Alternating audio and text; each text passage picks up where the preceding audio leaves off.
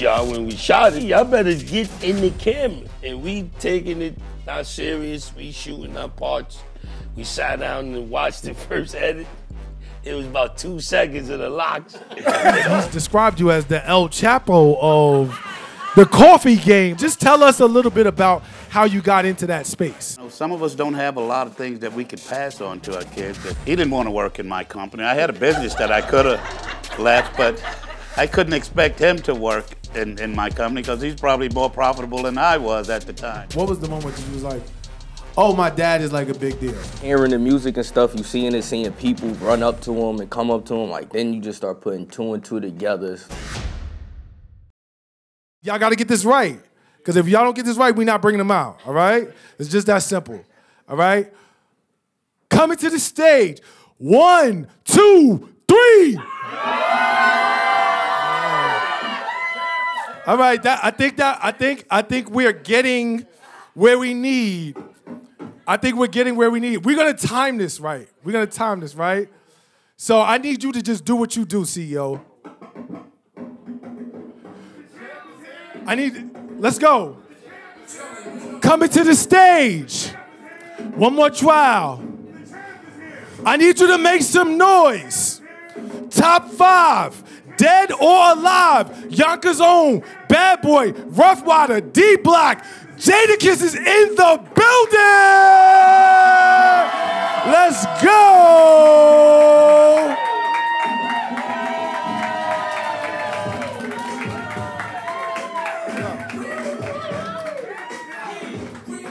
I'm here. You are here. I'm here. What's up, y'all? We are here at Ludlow House on the Charles Coleman Podcast. Welcome. Thanks for having me, my brother. Thank you for being here, my brother. Super excited for today's conversation. It's kind of wild because literally I went to get a haircut today. I left the crib and I was listening to Hard Life with y'all and Mobb Deep, which I had heard forever. Wow, rest in peace, Prodigy. Yeah, rest in peace, Prodigy. So on the way to the barbershop, this is real talk. I got out the car, and somebody drove by, and they was playing For the People from 2009 with y'all and over the comment joint. Right. I'm like, this is crazy. Then I'm on the way back from the barbershop. This is a true story. And somebody else is playing Benjamins. And I was just like, all right, Lord, I guess today was the day that we supposed to do it. I was trying to get together an intro about all your accomplishments, all your achievements. Do you realize how much like misinformation is out there online about you?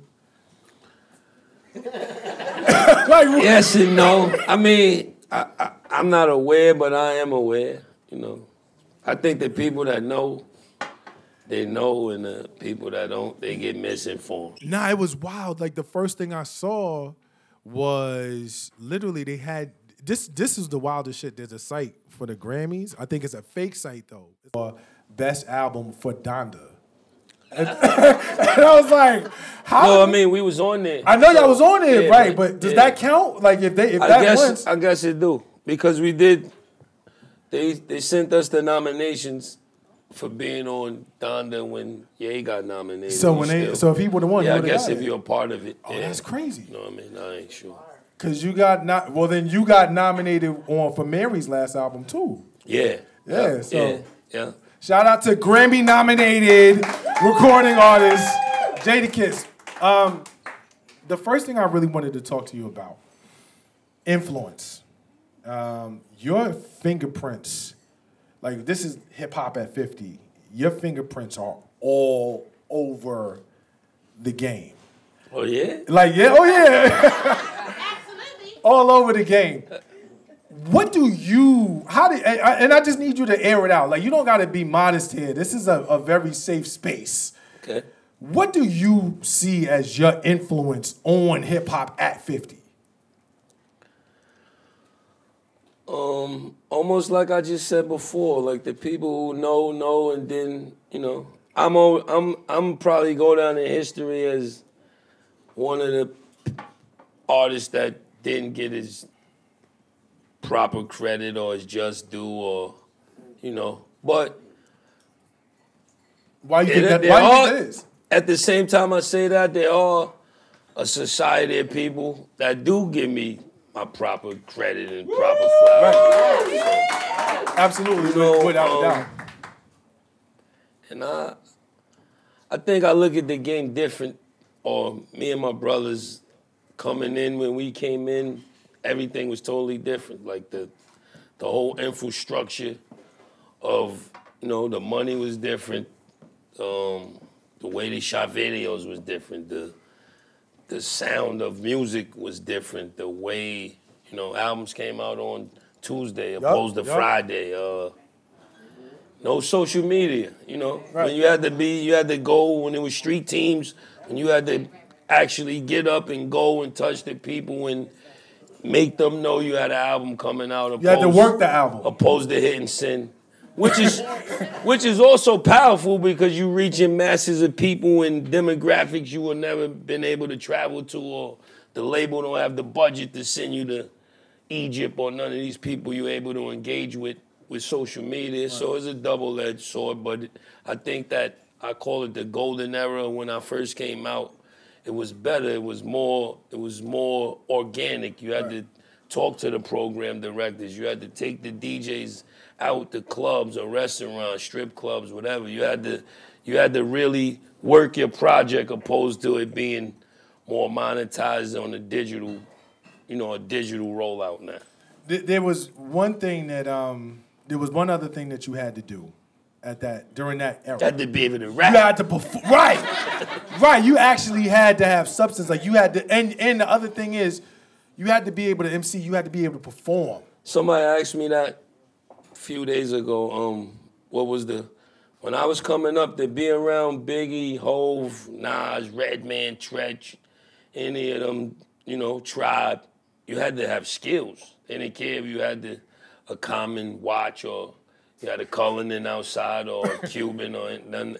That wouldn't get you in them rooms or them sessions, or able to feature on Big's album or do any of that. They didn't care about none of that. Opposed to now, if you look the part, you might could slip in to some of them rooms that you're really not supposed to be in, but you just look like the people in there, so they let you in by default. But yeah, back then you had to be nice, or they didn't care who you. If you wasn't nice, you couldn't get in that type of circle. It was also, I think, to your point, social media makes a lot of shortcuts. Facts. Because if you can build this following of like they automatically numbers, claim. they're just like, oh, all right, he must be he did like that. He got this something. much. He got these followers, so let's it. let him in the room, right? So that's also a shortcut. But there was a moment, we met earlier this year in June. Shout out to BET at the BET Awards. Yes, and there was a moment that we was at the after party. So I remember it distinctly. You was like 2 sections over. And I was in, another section. And then there was a bunch of artists that was on stage, right? We don't got to air nobody out. It was just a bunch of artists that went down there. And you didn't go. But you was just watching them. One thing that we know about the time that you spent working with Diddy was that he really, like, we don't got to tell the refrigerator story. We don't got to do that. I'm not going there. Nah. I'm not going there. He really focused on y'all as, like, performers. Craftsmanship was very influential and he pounded that, you know what I mean? Because he showed it from him. For one, we was like the young cats on the label that was on the tour with him, but he did weeks of rehearsing before we would have to do any type of big show or any tour. He made sure it was close to a month or more of rehearsing. Just repetitive. You get tired of it, but do it so much, you know you wasn't gonna mess. I think we saw that really take shape during that Versus. Everybody saw it. Yeah. Everybody saw it. Like, y'all can give it up, because we was all watching and we all saw what happened. I think number one, you was wrong for that. Pulling out that Hushacho on him with Tech. Once you pulled that out on him. It's the art of war, baby. It's the art of war. I think people really underestimate what it is to be an MC and to perform. Because you have like Kane and artists like that who really gave artists a show, right? Still to this day. To this day. To this day. And I think that when you're talking about MCing, people take for granted that there is a difference and that it matters. So like for you as an MC, tell me what is it about that really gets your blood going? For one, me coming up, I seen performances before hit records, like park jams. You know, I seen dudes rip the mic that'd never be on the radio. So then after learning about how the game was, how the game operated and hearing singles and the top 888 and playlisting and meeting program directors, then I was able to learn about big records and things of that nature. So it's like I learned the game backwards. I'm watching perform, I'm a little kid, watching performers and, intrigued by the performances of just dope MCs before it was a performance that was attached to a hit record or a Grammy-nominated song or, top of billboards. And I learned about that after I learned seeing dudes crush the mic. So I guess learning it backwards helped me out. And then being on Bad Boy, being on Rough Riders, having to perform with X, having to perform with Diddy, that's like a different, you gotta get in shape or get right or get out of here. Because they're tearing it. And I would imagine it was OD competitive. Super competitive. I mean, I'm talking like in-house. Definitely in-house. Yeah. We learned it from the Benjamins video. When we watched the first cut of the Benjamins video, you would have thought it was all Puff. He hogged the hell out of the camp. And he like, yo, I told y'all when we shot it, just because I'm me, y'all better get in the camera. And we taking it not serious. We shooting our parts. We sat down and watched the first edit. It was about 2 seconds of the locks. And the whole shit was Diddy. So we learned from there, like, take the camera serious, take, performance serious, don't cup the mic, work the stage, never turn your back. There's a bunch of things that he taught us as little jits that stuck with us, and you got to keep working it. Because performing is something that it don't matter who you are or what the record is going to take a period of time before you actually become a nice performer. Only time can help you perform right. It don't matter, no politics, none of the label can't. They can't make you get up there and rock. Yeah, they can do everything else. They can't when they hit the turn your mic on and put you out there. It's you in the crowd. So you brought it up. You've talked extensively about the years with Bad Boy, years with Rough Rider. I remember being in high school and it was like, let the locks go, like that whole, like I remember that. Crazy campaign. Crazy campaign. And now I'm a lawyer, I'm like, that shit would never work, but y'all got it done. So, Benjamins, one of the biggest, I would say easily, because I want to sort of go through my hip-hop brain right now, easily one of the top 10 biggest hip-hop records ever. Ever. It's one of those things that soon as somebody hears the beginning of that song, whether you know the sample, whether you don't, like now, what y'all, that's all you need to hear, right? So when that comes on, and you're in the spot, because it came on when we was in LA, and I just watched you, and I really wanted to ask you, what does that feel like to have written one of the biggest hip-hop records ever? And some people, like you said, there's a society that obviously knows, but some people don't even realize, like, yeah, I wrote that. Yeah. What does that feel like? That's a great question, because it used to feel horrible hearing it and knowing I wasn't getting the smallest percentage of it. You know what I mean? Word. But now we work things out. We was able to get our catalog and some things. Shout out. It feels good, airing it. The way that song was put together was crazy. That notorious part that all of the people know now, which I want to be ballers. That was just one of my 16s. We was in the MIDI room in Bad Boy. The MIDI's the small room that you can't record and you can just write and listen to beats. And we were in there having a cipher amongst ourselves or somebody, and Diddy came in, heard me spitting that. He like, yo, I want that verse. And then me, I said, I was young. You can keep it. I didn't think it was that dope anyway, but yeah, you can keep it. And then, he made it, he put it on the Benjamin's beat. Shout out to Derek D. John Angeletti and, history. Shout out D-Dot. 20-something years later, it turned out to be one of the biggest records of my career probably. But yeah, that's how music is made. You don't know. In the moment you're recording it, you don't know that what it's gonna do. Yeah, you don't know that how the people gonna receive it. So we talked about where your sort of imprint is and has been on hip hop. It's like almost like, to borrow a line from Christopher Wallace back in the mixtape days, Invisible Bully, like the Gooch, disappeared, bamboozled, back to me. You have had this very, very sprawling influence. But now the landscape is kind of like No Country for Old Men. You know what I'm saying? In terms of, and I'm not calling you old man. I'm just saying, definitely. You know what I mean? I'm definitely an old man. But so now that the landscape has changed, where do you see yourself fitting? Like, where do you see yourself in that space? See, it's not about fitting. It's about existing. You know what I mean? Hip hop is a big Ferris wheel, and it goes a little bit slower than the actual Ferris wheel in the carnival. But if you're able to stay on, you'll be all right. You know what I mean?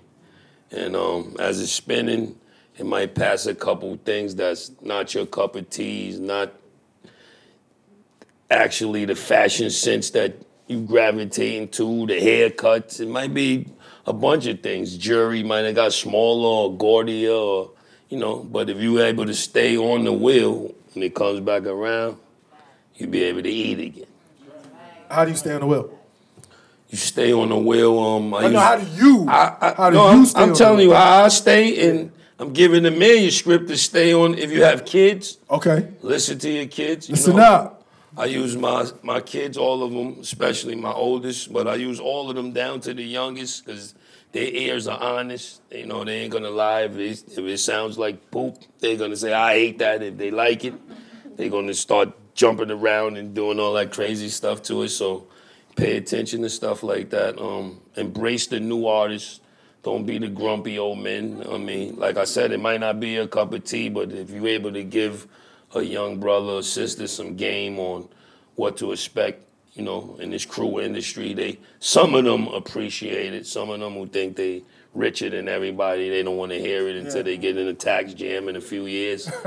But other than that, just be yourself and embrace all of the music. Don't feel like just because I think I came in the golden era of the 90s, 2000s, that I'm not able to learn something or appreciate what's coming out now, and I think you'd be all right. We got some other special guests we're gonna bring up in a second, but I got two more questions before we bring them out. Number one, there's always that conversation. You just alluded to it, like this idea of we're willing to embrace where hip hop is going and evolving and new artists, but then some of that shit is just whack.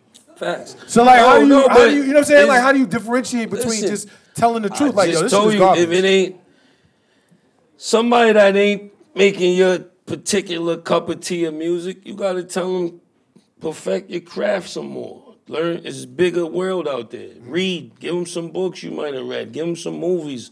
It's gonna take time. Like this game became instant when it was a stovetop prepared game. Over the years, they put it in the air fryer, they put it in the microwave. You know what I mean? When I first got in, you had to let it had to simmer and saute. An album could take years.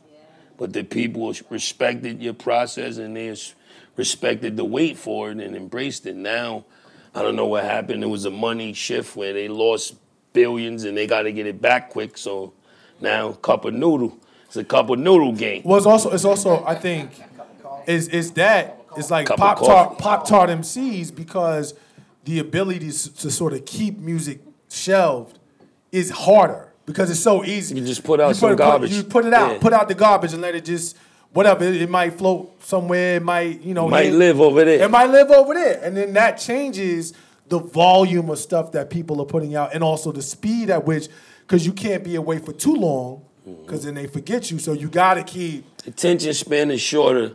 So now that's what make people do a lot of stupid stuff just for content. Yeah. To stay in the eye of the, you know what I mean? Yeah. It's a double-edged sword if you think about it. So this is a very intimate conversation. We about to bring up some family. But before that, I got 2 questions for you. Number 1. I thought it was one more. You switched it. Nah, that's one of them. That's one of them tricks they teach you. it's all good. But you know, I'm an avid listener. You hear that? You see that, right? That's one of the things they teach you. You've seen like. There's money over there. Yeah, stack. hey, yo. You've seen pretty much everything from every angle. Been in so many different spaces. I would love it if you could give us either a story or background. It could be a story or it could be background to something, whether it's a record, a video, something that we didn't know, that we've never really sort of known about hip hop, Bad Boy, D Block, Rough Riders, just something. Because we've heard a lot, but I want them to get something different on the Charles Coleman podcast. Let me see a story. Whatever we was just talking about, I had one in my head. I don't know if it was something on Bad Boy with Biggie, the Benjamins. A story nobody probably know. When Big got killed was our first time in Cali. Styles wanted to get off the label right then. Really? And we didn't, Styles, I don't know what, Styles is like a Sixth Sense type of guy, but when it's our first time there, you know, we there for the whole thing is like overwhelming. We see the SUV shot up. Yeah. You know what I mean? It's crazy. It's still beeper days. My mom is beeping me. My beeper's going crazy. They like, yeah, we here. And I'm like, yeah, it's true, man. P's like, you want to get off the label. I'm like, what? He ain't even dropped our album yet. He like, nah, this is a good time. This is happening big, this, that. And I'm like, you serious? He like, yeah, no. This is just with me, him, and Luch. But then I'm like, all right, let's just wait it out. We still was probably in L.A. and he felt like that. So I'm like, yo, let's wait it out. We get back home. Of course, they have the funeral and all the services and all of that. We made Big Papa. We always love you, Big Papa. We didn't know Puff was making No Way Out, none of that. We just we were so cool and close and loved Big and the Junior Mafia. We wanted to make a song that they can either play at the repass or play. We just wanted, that was just like something for them. Right. We was able to do it. Shout out to Dame Grease. Shout out to all of the little kids on the chorus. We sent it to them, and then fast forward, the No Way Out album happened. But before all of that, after the big services and the funeral, we had a label meeting. That's why I say Styles got the Sixth Sense. Puff asked everybody on the label if you wanted to leave. You know what I mean? I don't think people, we had an all-out meeting. Anybody that wanted to leave could have left right there. Like, you know, we know what happened to Big. If you don't feel comfortable, and P's under the table like this. Let's get out of here, dog. Let's tell them we want to get out of here. I'm like, dog, we can't do, we ain't roll the dice yet. Right. We got a couple, you know, we've been ripping clues and we scratching the surface, but we hadn't dropped our Money, Power, Respect. Our debut album haven't came out yet. So I'm like, was all that stuff recorded?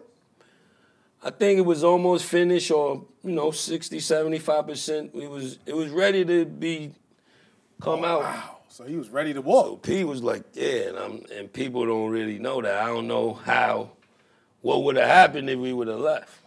Who was there anyone who was it you or Luch or both of y'all who talked them down? I don't think Luch was even listening to him.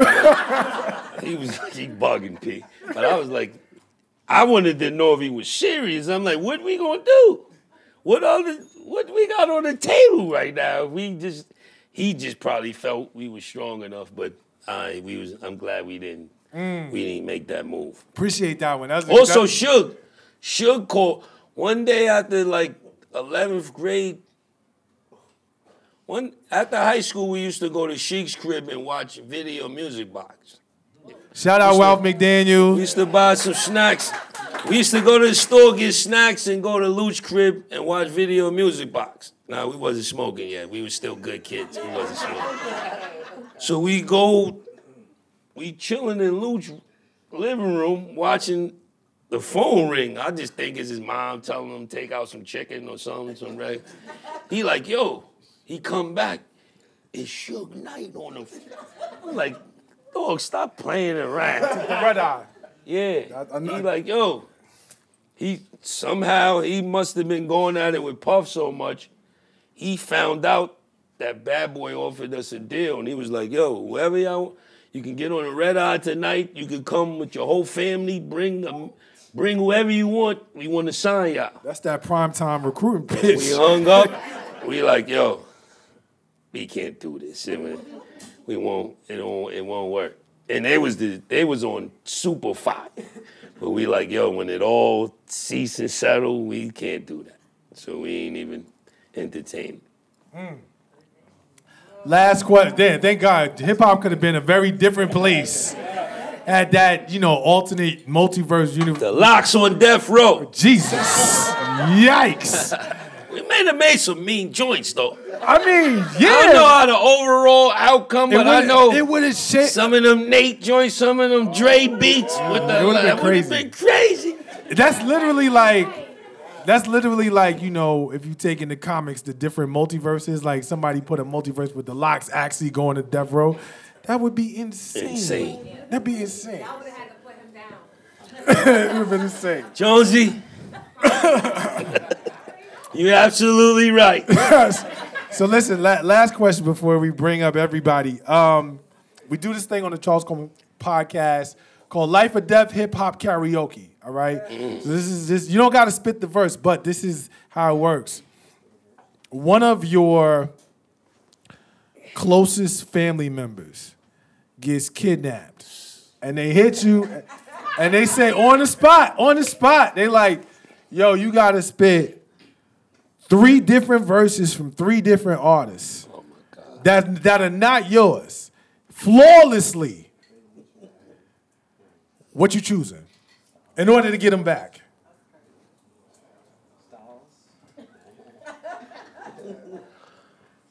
I probably choose something like Juicy.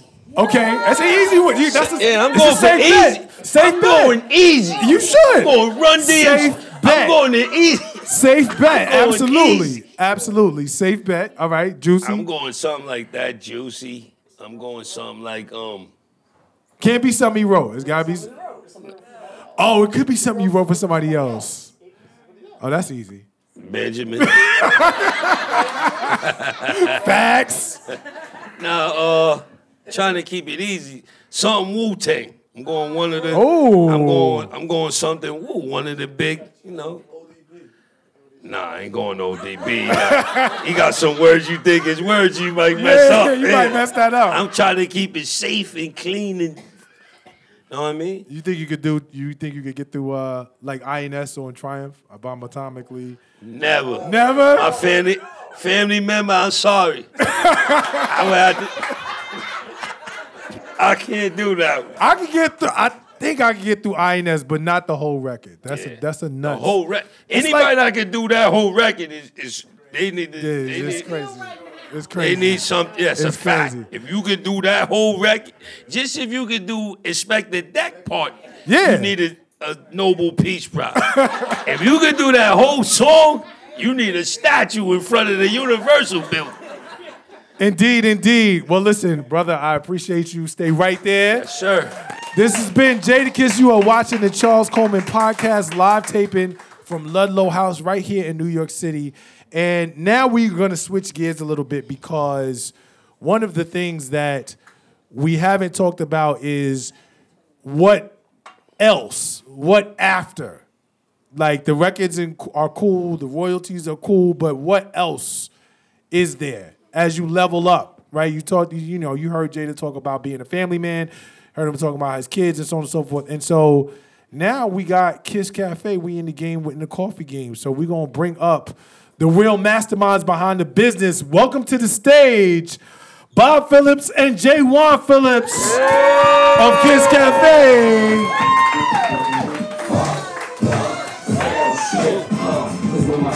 How we doing? We moving over?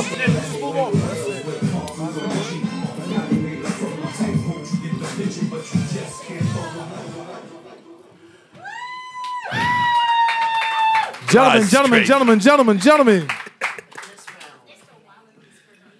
We thank you guys. Thank you guys so much. He got some swag. Yeah, absolutely. We got three generations of Phillips men out here on the stage, black men out here doing their thing. Let's give it up one more time. 3 deep, baby. 3 deep. Shout out. So, a lot of people don't know this, but you are like, and he's described you as the El Chapo of the coffee game.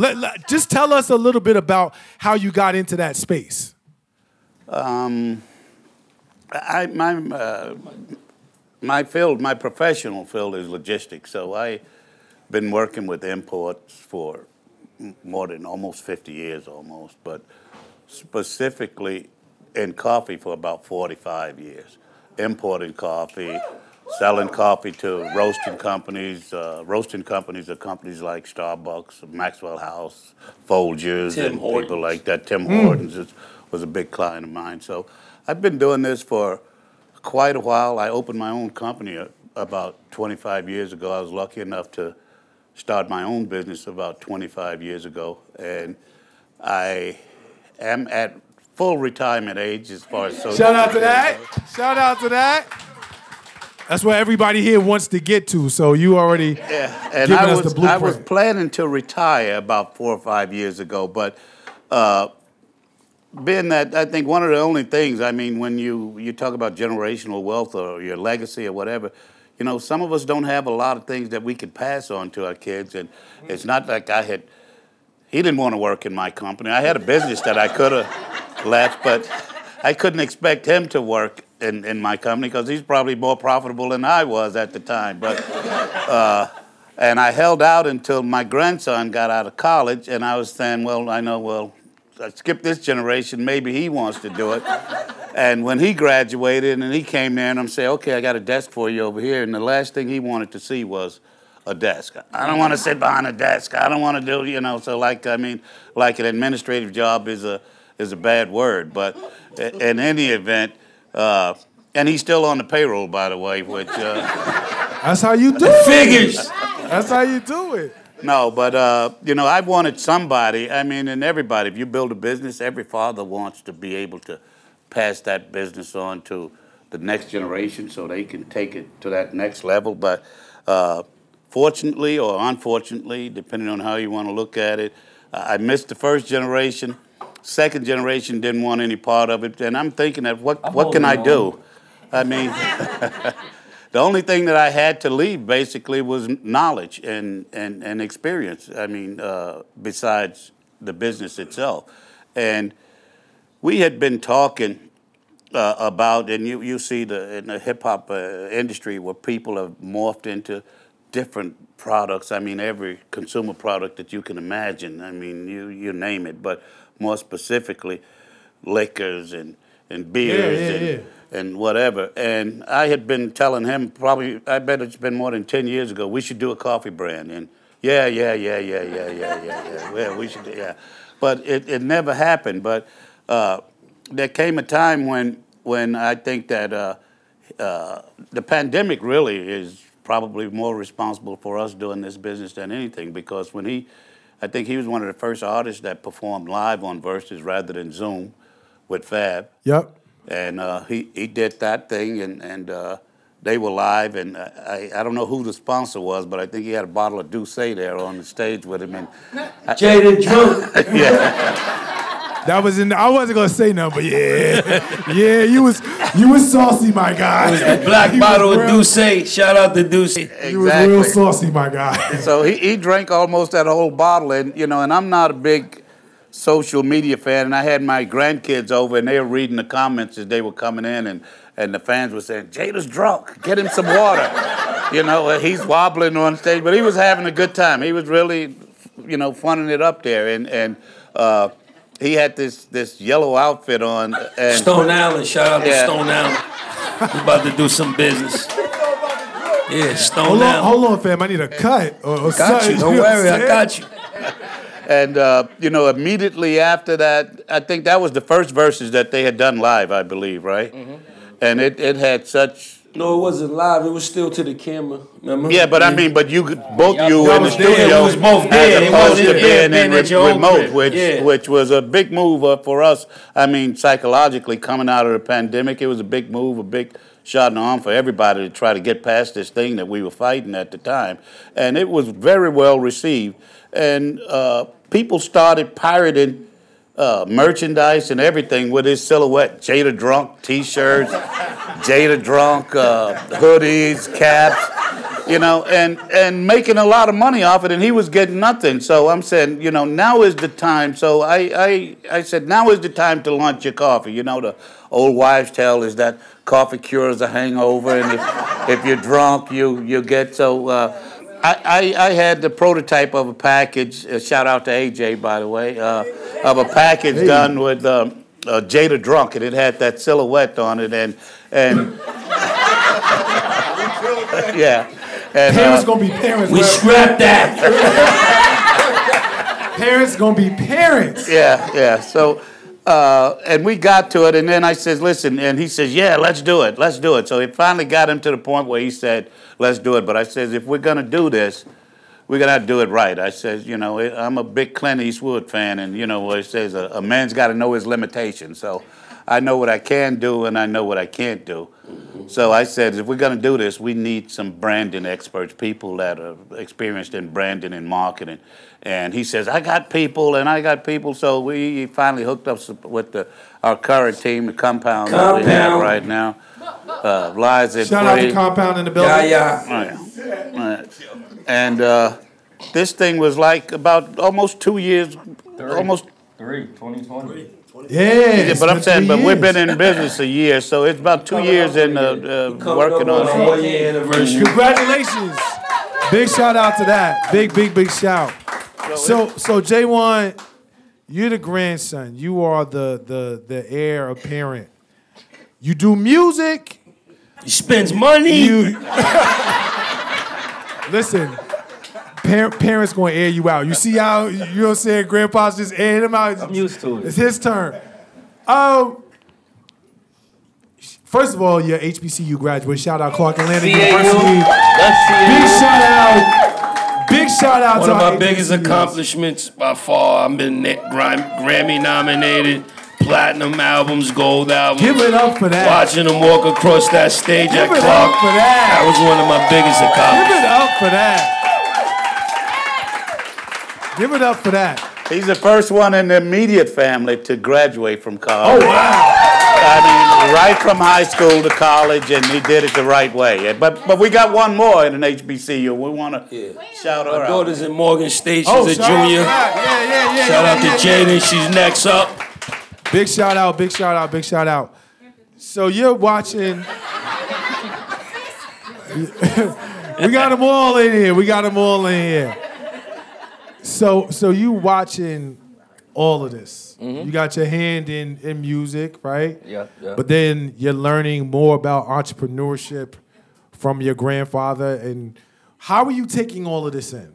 He owns big percentage of the company. All right, so now you're an owner. Like you're business literally owner. all these people sit around right now. Oh, I'm a boss. You literally are. So how are you sort of processing all of this? For me, honestly, I just say it's a lot of listening, paying attention, studying. Like my grandfather, he's been doing this for 45 years, so he's aware of everything in the coffee business. as far as music, watching him, studying him, like mistakes made and everything, and just like I'm a big history buff. Like I'm not a history fan, but like if I'm involved in something or like something, I go and do my research into it so that I can be the best that I can be, or at least mirror the greats or whoever you would consider the greats in it. And I've been to coffee conventions with him to where it's 2,000 people in the room, and they're like, he's the guy to know. Like, we call him. I've watched him get calls, endless calls, after second after second after second, even through the pandemic. And I'm like, that's good. It's a great moneymaker, but I can't just sit here and look at the stock market and all of that all day. It'll drive me nuts.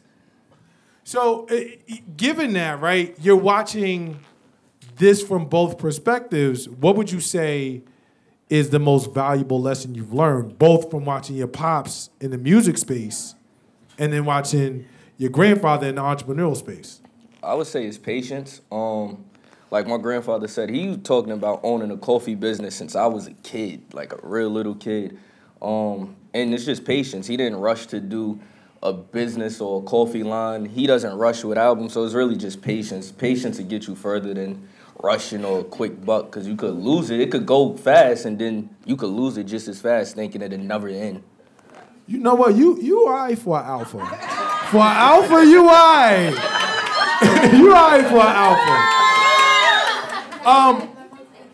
Bob, I got to ask you, so Jada talked a little bit about, just kind of sort of inadvertently, he talked about, being in California for the first time when Big was killed. And as you know, whether you were sort of like up close to it, I'm sure you're a guy who, follows the news.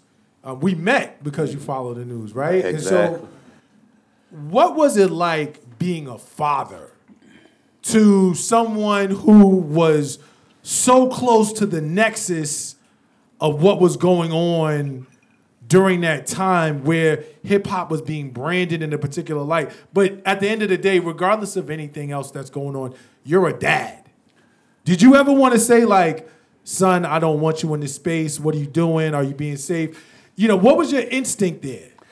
I wanted to, but if I can give you a little history on how I got involved or sort of removed myself or got myself from being involved in his career, then you'll probably understand it. But getting back, it was just reflecting when he was talking about the thing with Biggie when that whole thing happened. I remember hearing that morning and knowing that they were out there at the Soul Train Music Awards and that they were with him, and that was kind of reckless. I mean, that was a period where I was saying, questioning myself, well, is it worth it to be in this business or not? I mean, the East Coast, West Coast thing was probably at its height, and that was kind of nerve-wracking for a parent. But as far as being involved or in his business, I mean, he sort of honed his craft under the radar. I mean, me and his mother didn't really have a lot of knowledge of what he was doing. We'd just tell him you're making that noise, close your door, and we don't want to hear that. And he would go over to his grandmother's house, which was a housing project where Sheik's grandmother lived, and I don't know where Styles came from, but they all hooked up. They all hooked up over there, and they started to get themselves together. And then, I would get, like, I had a few friends that worked at a youth detention center where DMX frequented often, and they would come to me. Woodfield. Yeah, Woodfield Detention Center in Westchester.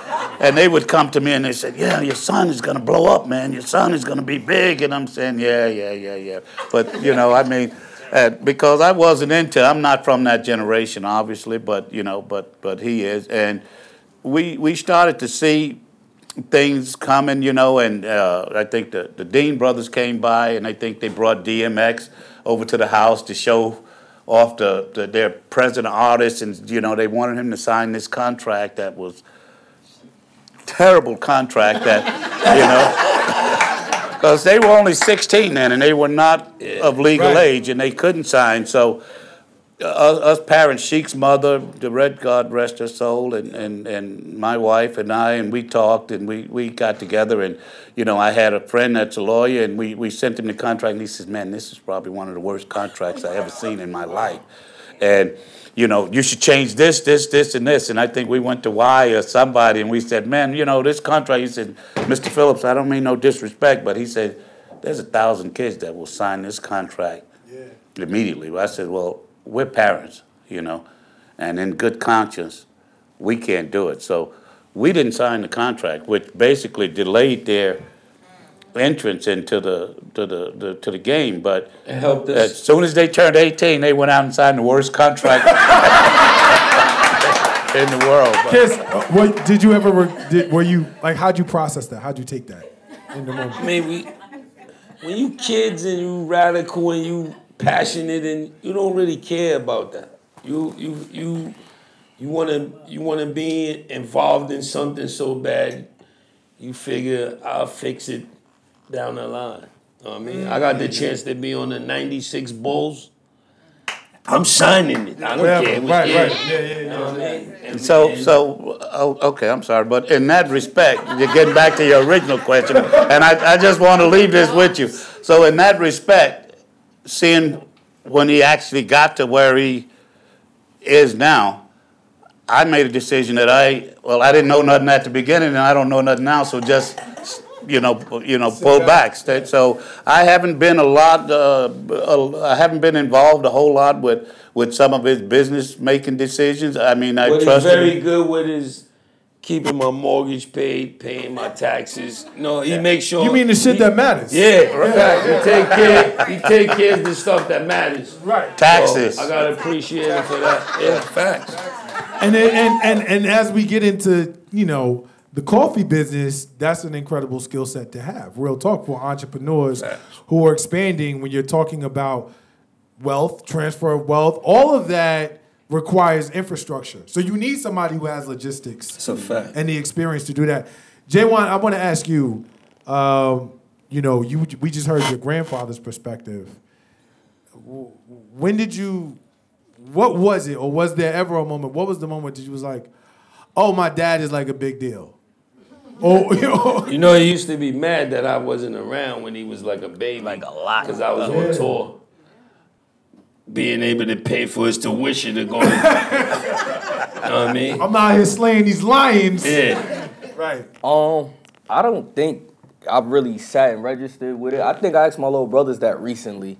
I think it's just hearing the music and stuff, seeing people run up to him and come up to him, like, then you just start putting two and two together. It's like, I don't think it was no set moment. It was like a light bulb clicked on. It was just see videos, you hear the music, and it was one of those. It was like, all right, this is what it is. So now that you're an artist, you got your hand in a lot of different things. You got your own business, you're a college graduate, you have a degree, you can go do other things.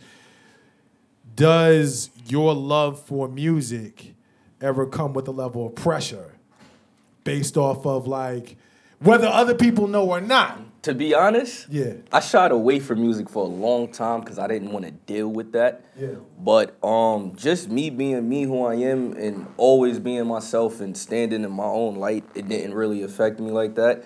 I like to believe I'm probably one of the only artists from his generation who kids hasn't let them down yet as far, like, you feel me? Like, Shout out to that, so bro. I think it's always gonna be comparisons. That's with anything. But if you see us together, you see us separately. We are similar, but we also very different. And I think in the music that transcribes, because I'll rap about school and stuff like that. You did. Yeah, So Stuff for you me, actually did, right? Yeah. And I rap about making the money that had to put him through. All right. This has been a fantastic conversation. But before we go, I did ask your pops, and now I gotta ask you, but I'm gonna change it though. Life or death hip hop. I got a different question for you, and we're gonna end on. Yeah, don't ask me no lyrics. No. We're gonna end on wisdom. We're gonna end on wisdom. Life or death hip hop karaoke. One of your pops, just one of your pops verses. It cannot be Benjamin. What verse? You don't got to do it, but like it flawlessly. What verse do you choose? Bring You Down off the second album. Oh. Was it something about that verse that because you answered that mad fast? When I remember where I was at when I first heard it. I was in his Range Rover with my Uncle Gus. I'm not sure if it was the blue one. And it was was on the probably the CD. blue. He just kept playing that. He This kept is a playing lot the of album. flexing going on, y'all. We closing out with a lot of He flexing. he kept playing the album, but that was just the song, like the beat, everything. I was just like, that's one of my favorite records. So that's it. And you Yeah. flawlessly start to finish. Start to finish. I like it. That's it. Did you know that? I don't even know that. Did you know that? Nah. Ah. I didn't know that. Did you We got Another Jay.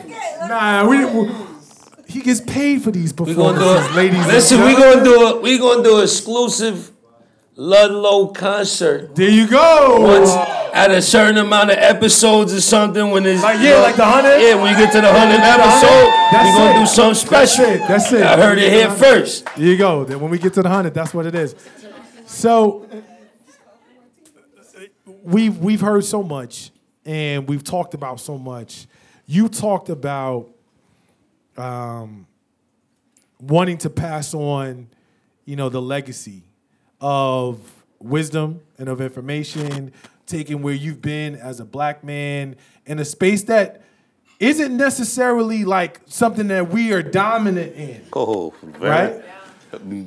very much Right. so. Yeah. So what I would like for us to end on is if you could give us a word. We, shout out G. Cherubin. We always talk about we always talk about the 100-year plan. Like, what's your 100-year plan?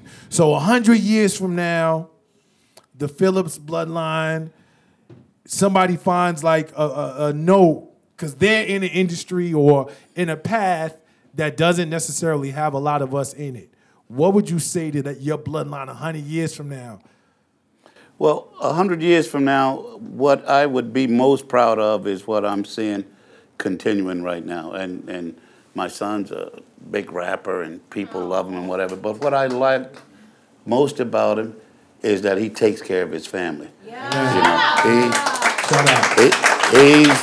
And I have to say this in all honesty, he's probably done a better job with his family than I did with mine because circumstances were different, of course. And if I didn't impart anything else, that's the one thing that I'm most proud that he learned. And and I think that if you do that, if we recognize that family and friends is probably the most important relationships that we can have in this world. Forget about money. You can have all the money in the world. It don't mean nothing. If you ain't got a friend or family or somebody, it means nothing. So it's not about the money thing. Money comes and money goes. Family is forever. So that was it. There it is. That's it. That's the soundbite. That's the viral moment. I want to thank everybody for coming out. My name is Charles Coleman Jr. This is the Charles Coleman Podcast. I want to give a big shout out to Ludlow House for having us. A big shout out to Dave Mathis on the boards, getting everything right. Hey! The rest of the team, the audio. Again, my contributors, G. Cherubin, Kurt Cashmere, Kurt in the building, DJ CEO, of course, and our lovely hostess, Miss Jones, in the building. Thank Jonesy, I love you, baby. Enjoy the rest of the music. And make sure you are subscribed. YouTube, Spotify, Apple Podcasts, all of that. So when this airs, you can let somebody know you was at a dope conversation. Have a good night. Peace and love, y'all. Sir. Awesome, man. Yes, great. Awesome.